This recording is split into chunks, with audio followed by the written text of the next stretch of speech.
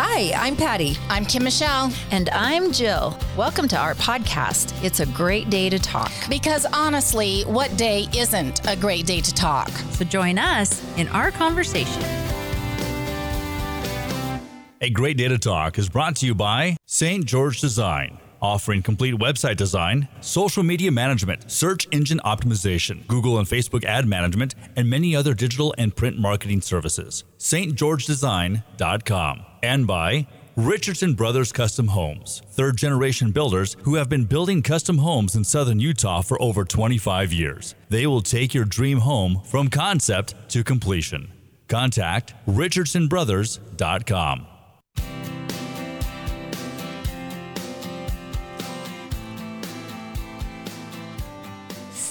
Hello. Oh my goodness. I am the worst. I was trying to find the Facebook on my phone so I could see it live if questions come up, but you've got that handled. I do. So why do I care? Throw the phone away. All is well. We're done. Welcome to our show. I'm a little off today, I have to say, not having Jill here. We have our meeting beforehand every week, and we just called Jill and didn't get to see her, so I'm so happy to see her. And she is Skyping in today from Harpswell, Maine, and we're jealous, but we're going to still be her friend. So because we love her. We can't help it. We do love her, and she has a lot of great things to talk about We thought today. about it. We were like, she's out, but we can't. We really can't because we love her so much. I know. It's hard. I love and miss you guys. It's so bizarre to not be there with you doing this. Yeah. But I'm not. I'm here sitting out, looking out the window at the ocean. So if I keep turning, it's because Squirrel. Oh, it's the ocean. Sorry. Yeah, I don't blame you at all. But for those of you joining us live today on Facebook, thank you for tuning in. And today we're going to be talking about Fannie Flagg's book, The Whole Town's Talking. And if you didn't read it, we probably won't ruin it for you. But if you read it, hopefully you can relate. And please comment below on Facebook. And Miss Kim Michelle will be reading those comments, and we'll be discussing what you guys have to say about the themes and characters. And we're just happy Jill's here to tune in as well. I'm Patty. I'm here with my friend Kim Michelle, and Jill is Skyping in, and you should be able to see her as well. So thank you for being here. Hey, Miss Jill. I see you guys. Jill, you are going to kind of give us an overview of the book today. Yes. So this, again, like you mentioned, Patty, is a book called The Whole Town's Talking by Fannie Flagg. We know her as the author of Fried Green Tomatoes. And this book is about, it spans generations, and it starts in the late 1800s. Main character is Lorder Nordstrom, who is from Sweden, and he has come and with a couple of friends established a community that is later named Elmwood Springs in Missouri. And it is a story of how they developed the town. It's a story about the tradition, about the community, about how the town grows. And it takes the reader through generations as they, live and die and progress all the way to the year 2020, when by 2020, there's no one left in the town. So we get no to one see left, or just none of the originals. None of the generations. Yeah, none of the generations are left. Plus, the end. The community as it was in the beginning is no longer recognizable. Yeah. Just like everywhere else, there's expansion and growth and movement, and that small town feeling has completely changed into something else. So we get to take that journey, starting from the very origin of this community. By the Swedish immigrants that started it.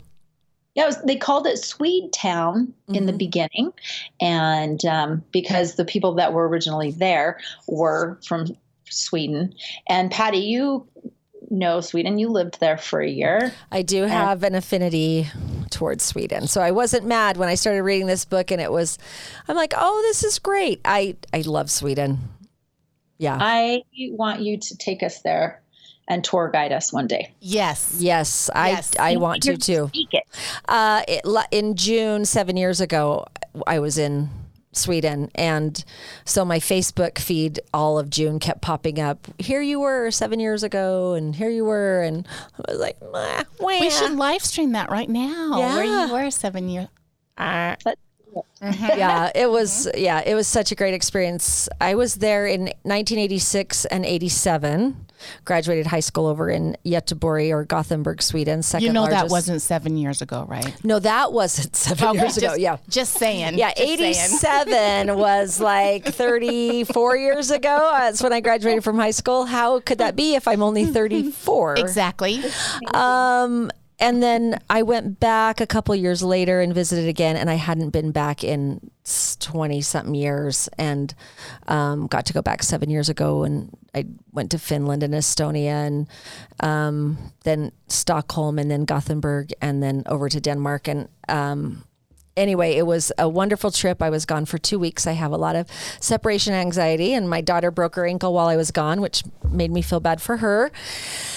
But was a great experience, and I love Sweden. So I was happy that this was talking about that town, because I have such a little, probably like you do with Maine. Yes. Yep. It makes you feel like you're going back to your roots, even though. Yeah, I'm here in my roots, and I think this book also lends itself to how St. George used to be and how it is today. I think we've all experienced this growth, right? Yeah, for sure. One of the things about this book, and I guess we just jumped into talking about it, did I lose you? No, we're here. Oh, there you are. Oh, suddenly my screen changed. Okay, I'm there.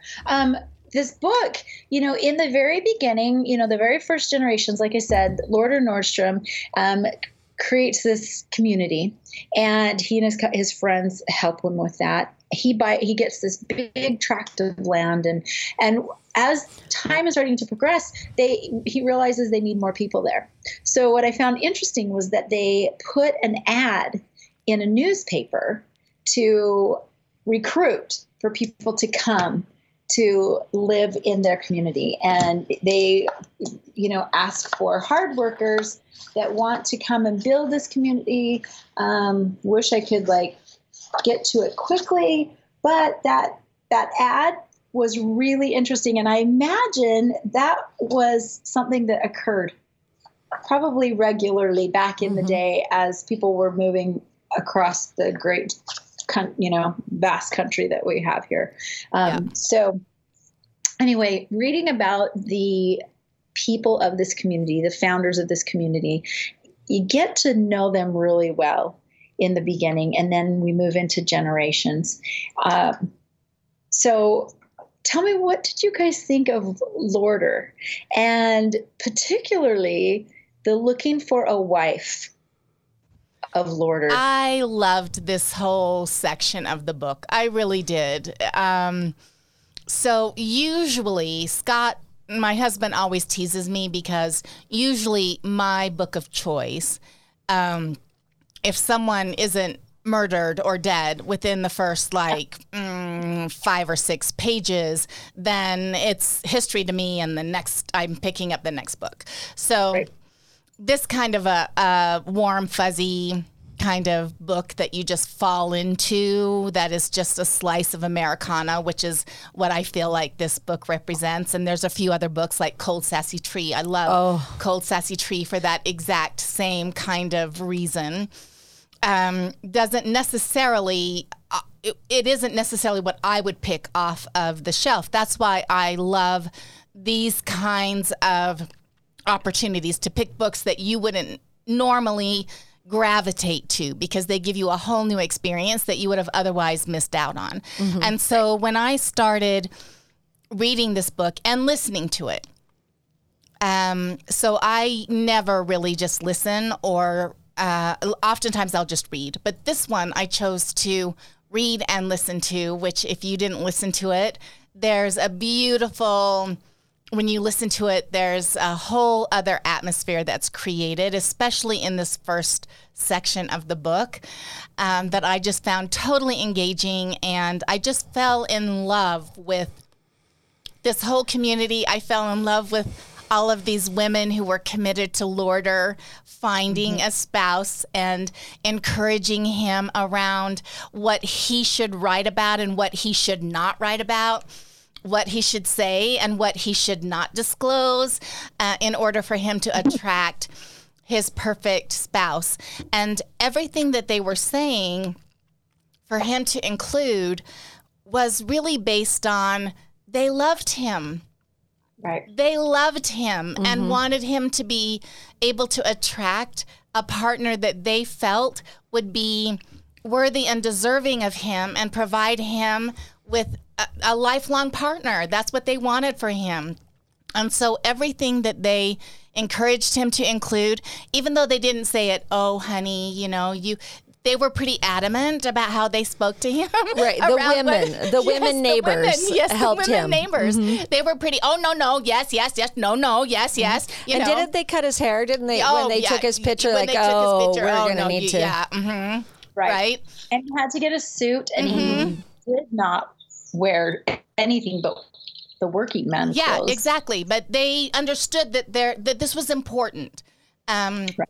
And I loved that communal kind of atmosphere that existed in the beginning of the book when you really had to. You were up against the elements. You were up against nature. You really got to rely on one another to be able to survive. Right. Well, and they did that through their town actually survived the Depression more than others because they had that the whole town's best interest. Yeah. So, okay, I'm going to he owned it, Nordstrom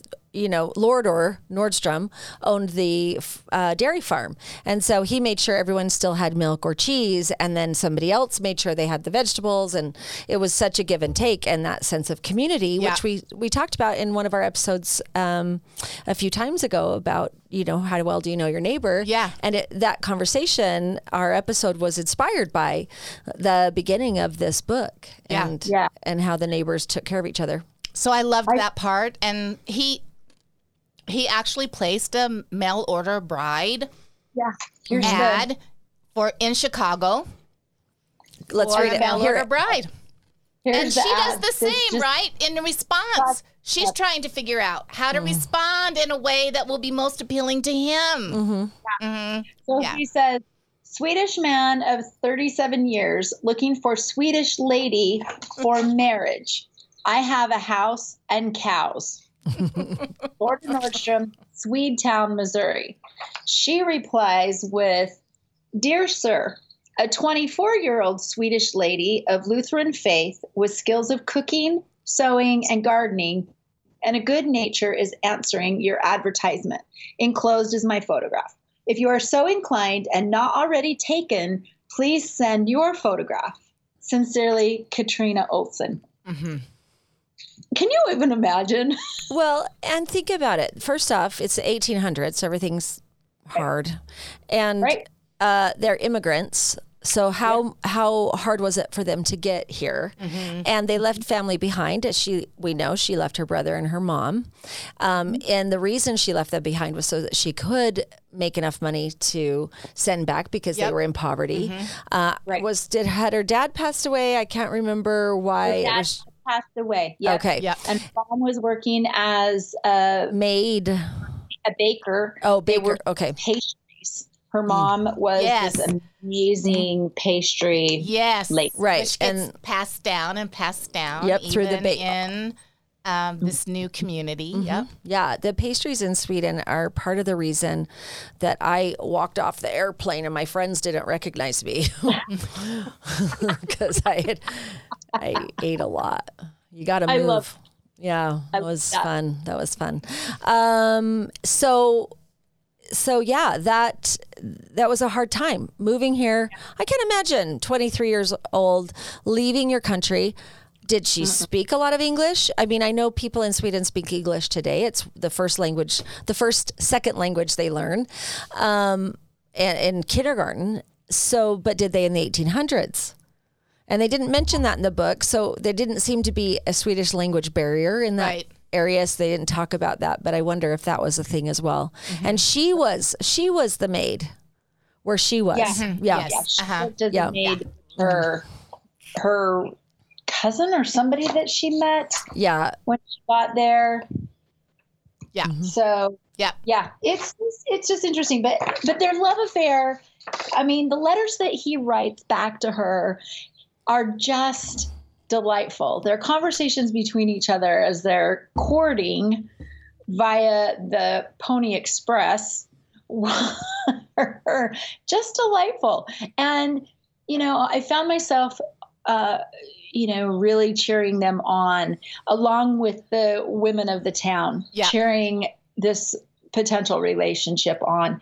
And when she agrees to come, and then when it all plays out, their vulnerability when they meet each other for the first time at the train station, he has a flower on his lapel. The two women come with him, two women from the town. Because that would be appropriate. Yep, of course.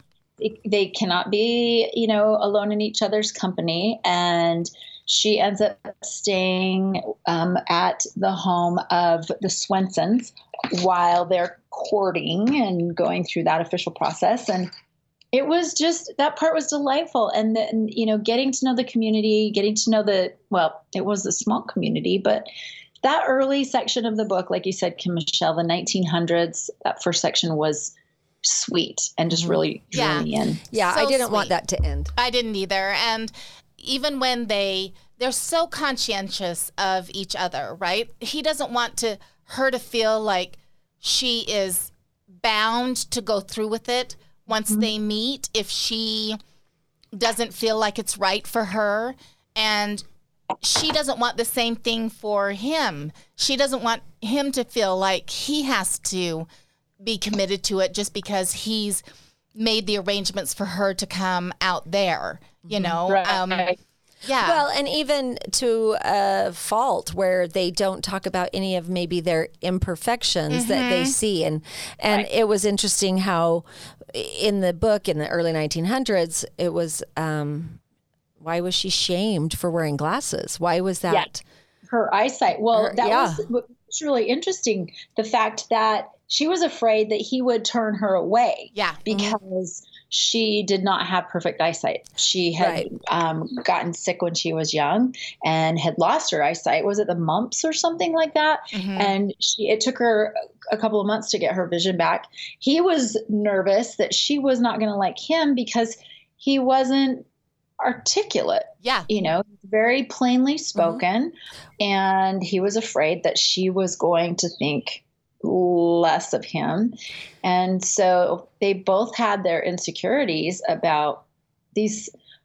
I mean, we look at them now and they seem simple enough issues. Back then, that probably was a really big thing. Maybe. I don't know. Here's the lesson, I think, is that for them, they were big things, right? Even her friend says, no, don't tell him about your frailty. Don't tell him that you have glasses. Yeah.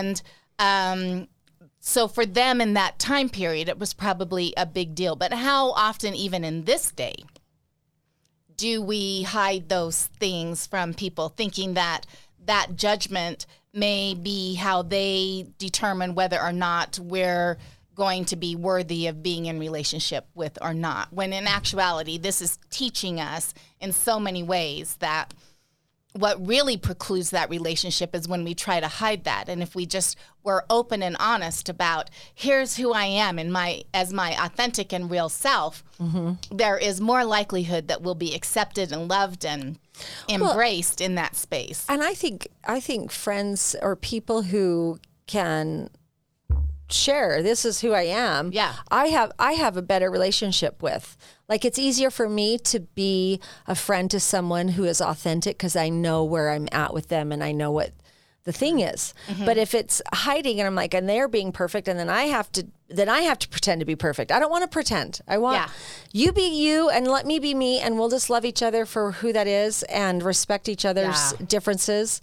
And then we can just relax a little bit. But if I have to keep up the facade because someone else is keeping up the facade, that's not a relationship to me. Absolutely. And and we did a show, I don't know how many, I should know the episodes, but when we're talking about the voices in our head. Oh, yeah, that was our, I think, first. Yeah.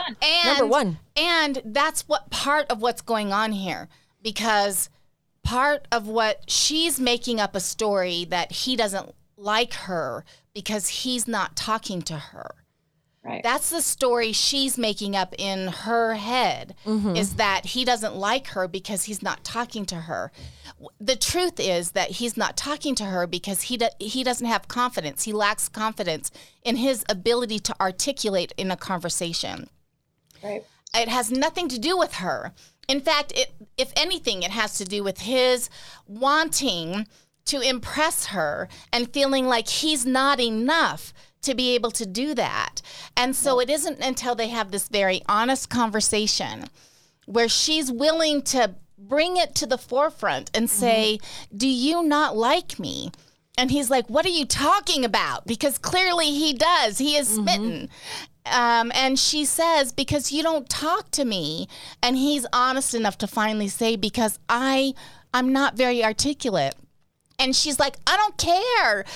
Say anything to me. I don't care. You know, that things really blossom in their relationship. And then when they get married and the pig comes in and you can see there's just going to be this joyfulness in their relationship. Right. It's just so, I just and they sit there love and it laugh. all. Love it all. Yeah. Yeah, I think we're all three big fans of the beginning portion of the book. Yeah. That's part of the book that I loved the most. So if we go to, what did we love and what did we not love as much? What I loved was the whole first part of this book. Loved Establishing it all. Yeah, loved it all. First. I would say that I even liked it. I liked the 1900s. I liked the 1920s. And then we hit the 30s and then into the 40s. And it starts to shift a little bit in that we don't really spend as much time with the characters. And I loved getting to know the next generation. I mean, we have Beatrice that comes and marries. Beatrice is Katrina's sister who comes from Sweden. She marries Ander, who is Lorder's nephew, and they take over the dairy. And then they have Jean.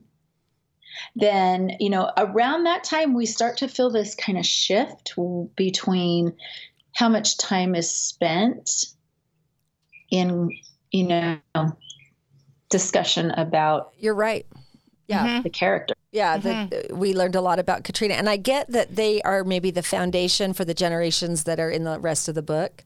And so we spend a lot of time learning about them. But I did miss out on learning more. In fact, I had to kind of go back and forth to just double check that I'm getting my genealogy correct. Here. Yeah. I could have definitely used a sheet. I could have called my dad and said, Dad, would you diagram out this genealogy for me? Because I'm a little confused. Yeah, I needed a genogram for sure. Well, you know what? Let's talk about Eleanor. I love it. Oh my gosh, one of my favorite characters for sure, because she is totally a character. There's no doubt about that. And she is who she is. Yep, she comes in the next generation. She's from the Swensons. Yeah. The Swensons are original founders of the community. Eleanor and Ida are the daughters. And, well, they're not of the Swensons. They're of the Knotts. Oh. They're of the Knott family. Yeah. So the Knott. Not a Swenson. Henry and Nancy Knott have these two. And Eleanor at that point, really steals the show for me. After the book, I think, kind of I think she's what kind of holds the community together. Yeah, for sure. Yeah. Mm-hmm. And for those of you who, if you haven't read the book, it's totally fine. You may want to at some time in the future if you haven't, but it also talks about the cemetery, Still Meadows, that has been created as part of the community. By Lorder himself. By Lorder, who was the mayor, created as the mayor, and then as people pass, they go into Still Meadows. And when you pass, then you can hear, as you die up into the cemetery, you can now hear and you can talk amongst yourself. And see. Mm-hmm. And see. You See can, what's going on. yeah, you can tell what's going on. You can't necessarily communicate to the living that are still in Elwood Springs, but you see those two communities kind of existing simultaneously and yet separately, but still connected. So there you go. Yeah, that's a great way to put it. Yeah. Because a community still exists in the cemetery. Yeah, and I love that about the book, right? I still got to follow the characters that I loved, and I loved the fact that even when, you know, if Scott and I aren't in this community together, that he doesn't get to go and not find me in that community up there. Right. Hi, honey. So I love that part of it, that we're going to still be up there talking and communicating with each other. And that's part of the conversation we had about the hereafter or the afterlife, about is that how you define that space for you, that you're with the people that you love and care about and they're with you, and whatever that looks like. And that is kind of how it is defined here for a certain period of time. And they were just so excited when someone joined them, too. Well, And most of them were. yeah, most of them were excited. And also they, if they had passed away, they still didn't know about what's going on in the town. And so when someone would come and bring them news of the community. Yeah. And so that's how they would get their news of what's happening. And Yeah. It was almost like, who's going to die next and come up here and tell us all of the juicy gossip that's going on down there. One of the things that I really loved is how even in the afterlife, some of the big themes for me in the book are continued into that. Like you guys mentioned, community was one. So they've passed, they're still together in this community setting. Tradition, those that had passed were still watching and encouraging from their space, wherever they, how they could, encouraging the traditions of the town. And family, like you said, they were so excited when someone came to join them. Yeah. They were also so excited watching as things were taking place with their families. And the love that they had for people was the very same. And I think they got to, have the bigger picture of what was going on with different individuals. And so they were very loving and encouraging from their spot in the cemetery. And I loved that part. That connection wasn't gone because they had passed. That's part of my my belief structures, that we still have that. And so that was very lovely to me. And I loved when they're talking about when people come to the cemetery, right? That they could sense that, and they knew that, and they knew people were there, and they celebrated that along with the people that were there, and that they brought their picnic baskets, and they brought their little ones, and they brought all of that, and talk to their loved ones that had passed on. Yeah, talk to them. And I know you're in Maine, Jill, and I know that is a special place for you right now, and my heart's with you. And I just want you to know that. Thank you. Yeah. Thank you so much. Yeah. Because it's real. I know that. So I thought that was beautiful, and even if it's just in a book. What if? I mean, how could it possibly hurt to believe that's true and then show up in that space? How could that possibly hurt? It doesn't. Yeah. No, never. Nope. Yeah. One of the things that I do love here, and I will love next week, is when we're in Franklin and we say another goodbye to my friend Katie. Yeah. Being in the family cemetery. And, you know, a little bit of her will be buried there with her family and her ancestors. And I really just truly believe that they're all buried there. And I imagine in my head, and I know that's probably part of why I really connected to this book so much, is that, you know, what I find here in Maine is that communities, they're villages here. They're small, and they actually call them the village of, whatever, the town of, and Franklin, where we'll go next, where we'll leave for the majority of our trip, is just that kind of place. The caretaking of each other. You go to the cemetery, and it's generation after generation after generation. You know, we don't really see that now, but it's going to be a lovely experience going there next week, just because I know I'll feel a connection and a kinship to Grandma Sue, who's there, and to Katie, who's there, or will be there, you know. So I really love that part of this book. Mm-hmm. I did too. Yeah. And one of the things that was really kind of tough for me as the book started to progress was that there was not suddenly, but as generations moved on, there was kind of this disconnect where the town just wasn't the same. People became busy in different ways. You know, the town started to expand. People started to move out of the center of town, and the farms suddenly became close, whereas the farms had been far out before. And this kind of progression that we see now in our own communities. And the way the author spent less time on it, in my head, I just felt that it was an analogy to how life is now. We don't see very many communities that are small and tight and still caretaking of each other in a way that happened in the beginning of the book, or in small towns. You know, I grew up spending my summers in Heber, where my dad was born and raised, and it was just a teeny town just like this. Yeah.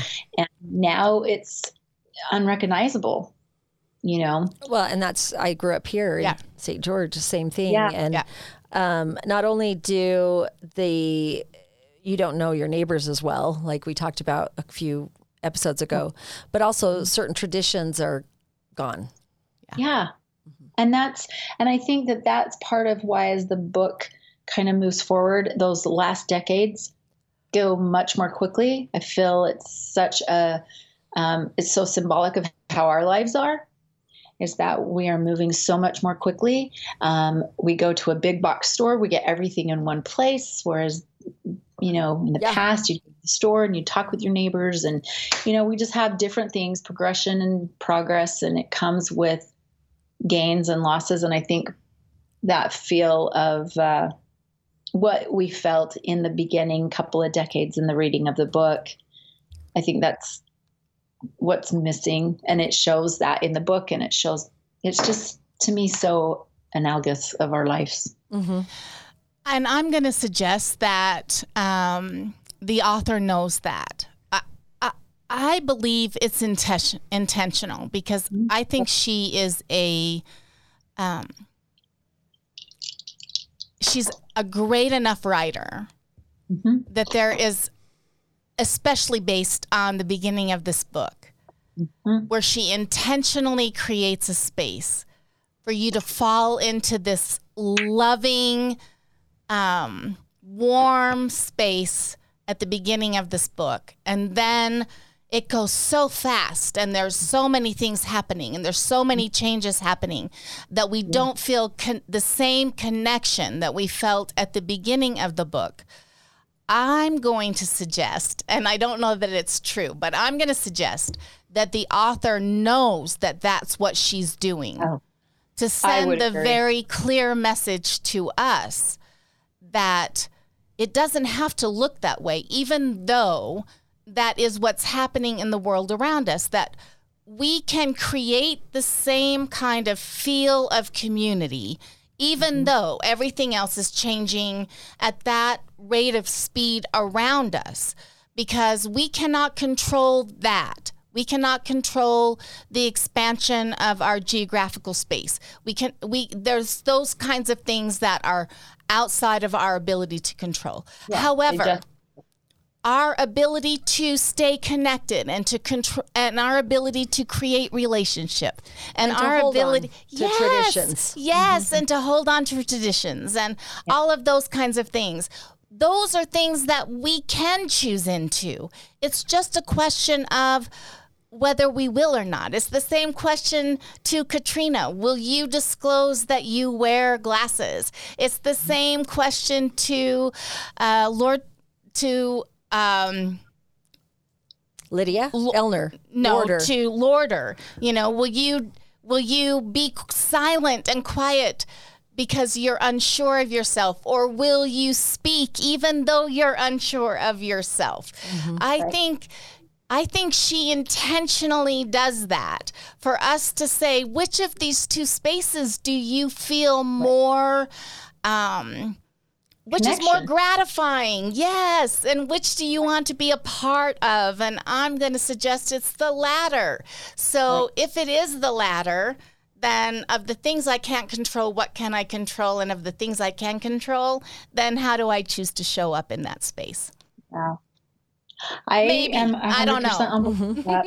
No, I'm 100% on board with that, because it's clearly very noticeable. And like I said, as I read the book, I thought that over and over to myself as I was moving through the decades.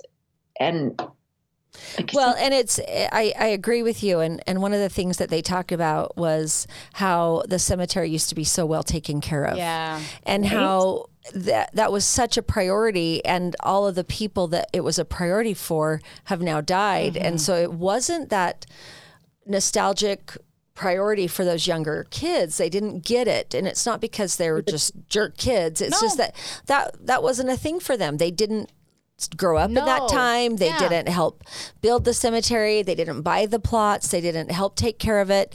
And the group that used to take care of it, what were they called? The plant,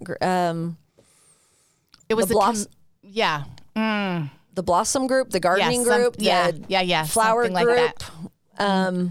Somebody will tell me. Yeah. And they took care of the cemetery, and then that group all died, and it just didn't get passed down because those things weren't important. That's the same in my family. I used to go with my grandma when I was young to go take care of the cemetery where her family was buried and her family was buried. And we did that in Walsburg. We did that in Heber. We did that in Midway. And then I know my cousins still do that. I'm, far away, so it's not something that I am able to do. But I really, having seen that, experience that with my own life, that's the thing. And it's not that I don't care. It's that was definitely something that was very traditional and important. And, and I know your mom. I was just going to say, she goes, she takes flowers to Beaver, Utah. My mom was born in Beaver and then moved to St. George when she was 4. Her parents are buried here, but her grandparents and ancestors are all in Beaver, and she has not missed a Memorial weekend of going to the cemetery in Beaver. She owned a flower shop for 20 years when I was growing up, and so she was always in charge of the flowers, and then some of her siblings will go with her. I've not gone, and it was not just not been a tradition for me, and I feel bad, but it's not probably something I'll carry on either. So I'm hoping the other 3 kids, which we're going to all draw straws. Maybe I'll take a turn. I'll go every 4 years and I'll do the flowers. I do think cemeteries are interesting, and I love going and watching. Oh, there's that uncle, and I try to put the family tree together, and I think that's interesting. But it's not changed. Yeah. Well, my family came from Nova Scotia, and so I'm waving in Maine. to them. Yeah, in Maine, actually, there's my mom has. There's a huge we landed in Maine, and so we would do like cemetery excursions when my mom would drive us back to Nova Scotia, and we would take the shortcut, which means we would go like down through Texas, and we would drive all the way down through Florida, and then all the way up the coastline, and then we would take the ferry that used to exist over from Maine,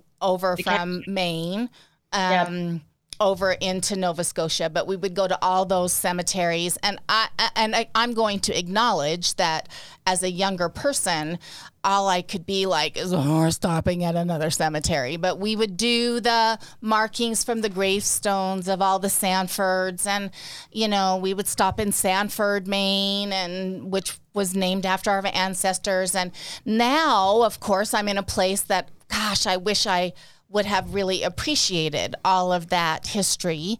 And I guess I should call my mom and apologize for that. I should too. I'm like, if everyone would just get cremated, they could just stay on my shelf and I could acknowledge them every day. I don't have to wait for Memorial Day to acknowledge all the people on my shelf. You still kisses to them every day. Yeah. Kim, Michelle, you need to send me where those are, because if you flew into Portland, we're right by that. I can go take pictures. Okay, all right. So I will call my mom. I was going to say, call your mom, because you don't know. And I'll go take some pictures. Okay. Yeah. All right. So really quick, because we are at our time. End. Yeah, Let's I was going to say the end of the book, because this is, because as you remember, in the cemetery, all these people keep just like disappearing, and the whole conversation is, where are they going? Where are they going? And I even was like, hey, friends, where are they going? Yeah. And we kind of find that out in the epilogue, where they're going, which is they're going and coming back into their next life experience. Right. So, so they're being reincarnated into their whole next experience. So we will probably do a whole show somewhere about reincarnation. And we shouldn't tell what they're reincarnated into. People should just read the book to find out. Yeah, so even if you didn't read the book, or if you kind of did, but you skipped the epilogue, don't skip sometimes you can, honestly. Sometimes in a book you can skip the epilogue, but this one you should not, because the clues into how everything got resolved, especially about Hannah Marie, which that's a whole nother conversation about Hannah Marie in this book. That's a whole other conversation. And if you have questions about that and you want to discuss it, put it in the chat, put it on the Facebook page, and we will be happy to engage in that, because we had a whole conversation ourselves about that specific character in this book and how it's displayed. So we would love to have that conversation. Well, yeah, and really, like, you take any of the families here, and we could have a whole conversation about the family, each of the families of this community. Yeah. And Hannah Marie was definitely one that just was... Right.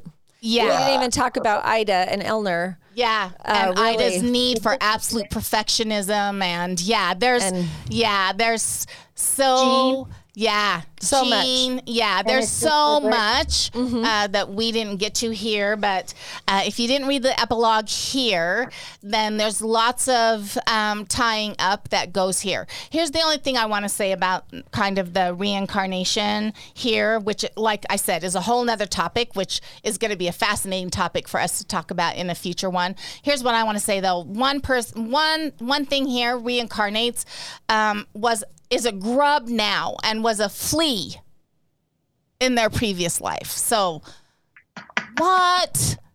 Yeah, I want to come back as a gazelle. A grub and a flea? Fast gazelle. Jeez. I'm just slothy. You want to come back as a sloth? Sloth doesn't live at the ocean, so I'm going to have to be something that's ocean bound. There is the one beautiful thing that Lucille, our favorite teacher, long-suffering teacher here, which it's a teacher, so that's long-suffering. Yeah. That's a given. And Gustav are together as butterflies in their next life imagination. So anyway. Yeah, think about that. Yeah. So let's get to the gentle nudge, because I have a gentle nudge. Gentle nudge.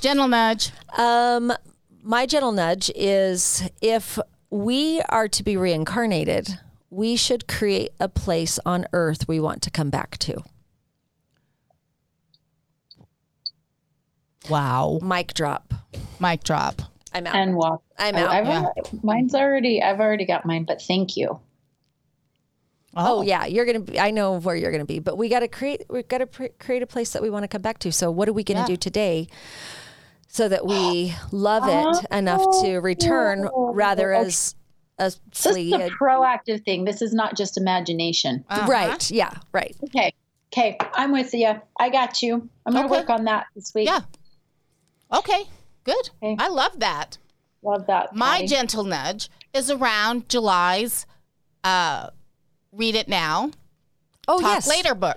Okay. So we're going to put up for you what that book is. So it is The Bookwoman of Troublesome Creek.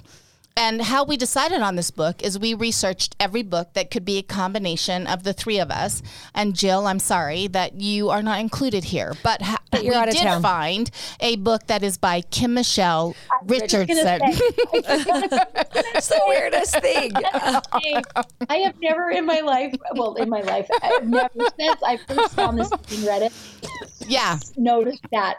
I just can't even believe it. I know. I can't either. And the truth of the matter is that I read this book before I really realized it was by Kim Michelle Richardson. I didn't notice it till just now. As I'm reading it on the screen. Yeah. So this is our July book read. The Bookwoman of Troublesome Creek. And it is really fabulous. It talks about a time in history. It talks about books.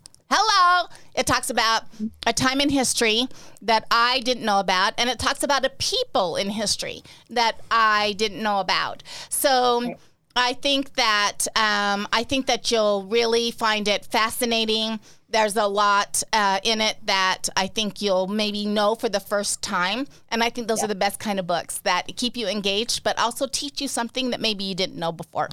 Especially when July is such a month of celebration around the history of our nation. And of course in Utah, not everyone listening is from Utah, but July 24th is the celebration of Utah as a state. And I think this book is a great the whole town's talking seems to be such a great lead into our next book. It really is. And it also talks about really relevant issues that we're still dealing with in our current time and generation in terms of how do we treat people that appear different than we look when we look in the mirror ourselves. So I think it's just a great book. It's an easy read in terms of the language. It's not always easy in terms of some of the things that we get to face. In the book. So The Bookwoman of Troublesome Creek, we'll place that on our website so that you can take a look at it. And again, how could you possibly forget? Because it's by Kim Michelle Richardson.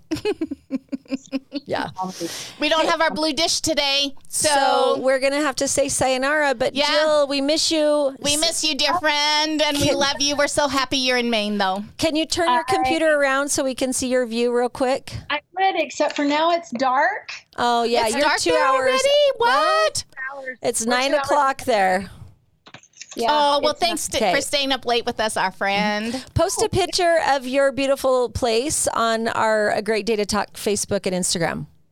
I will. So everyone can see where you're at. Love you. Thank you for joining us today. Yeah, we appreciate it. Thank you, everyone. Have a fantastic week. Until next time. Peace and love. Bye, Jill. Bye, Joe.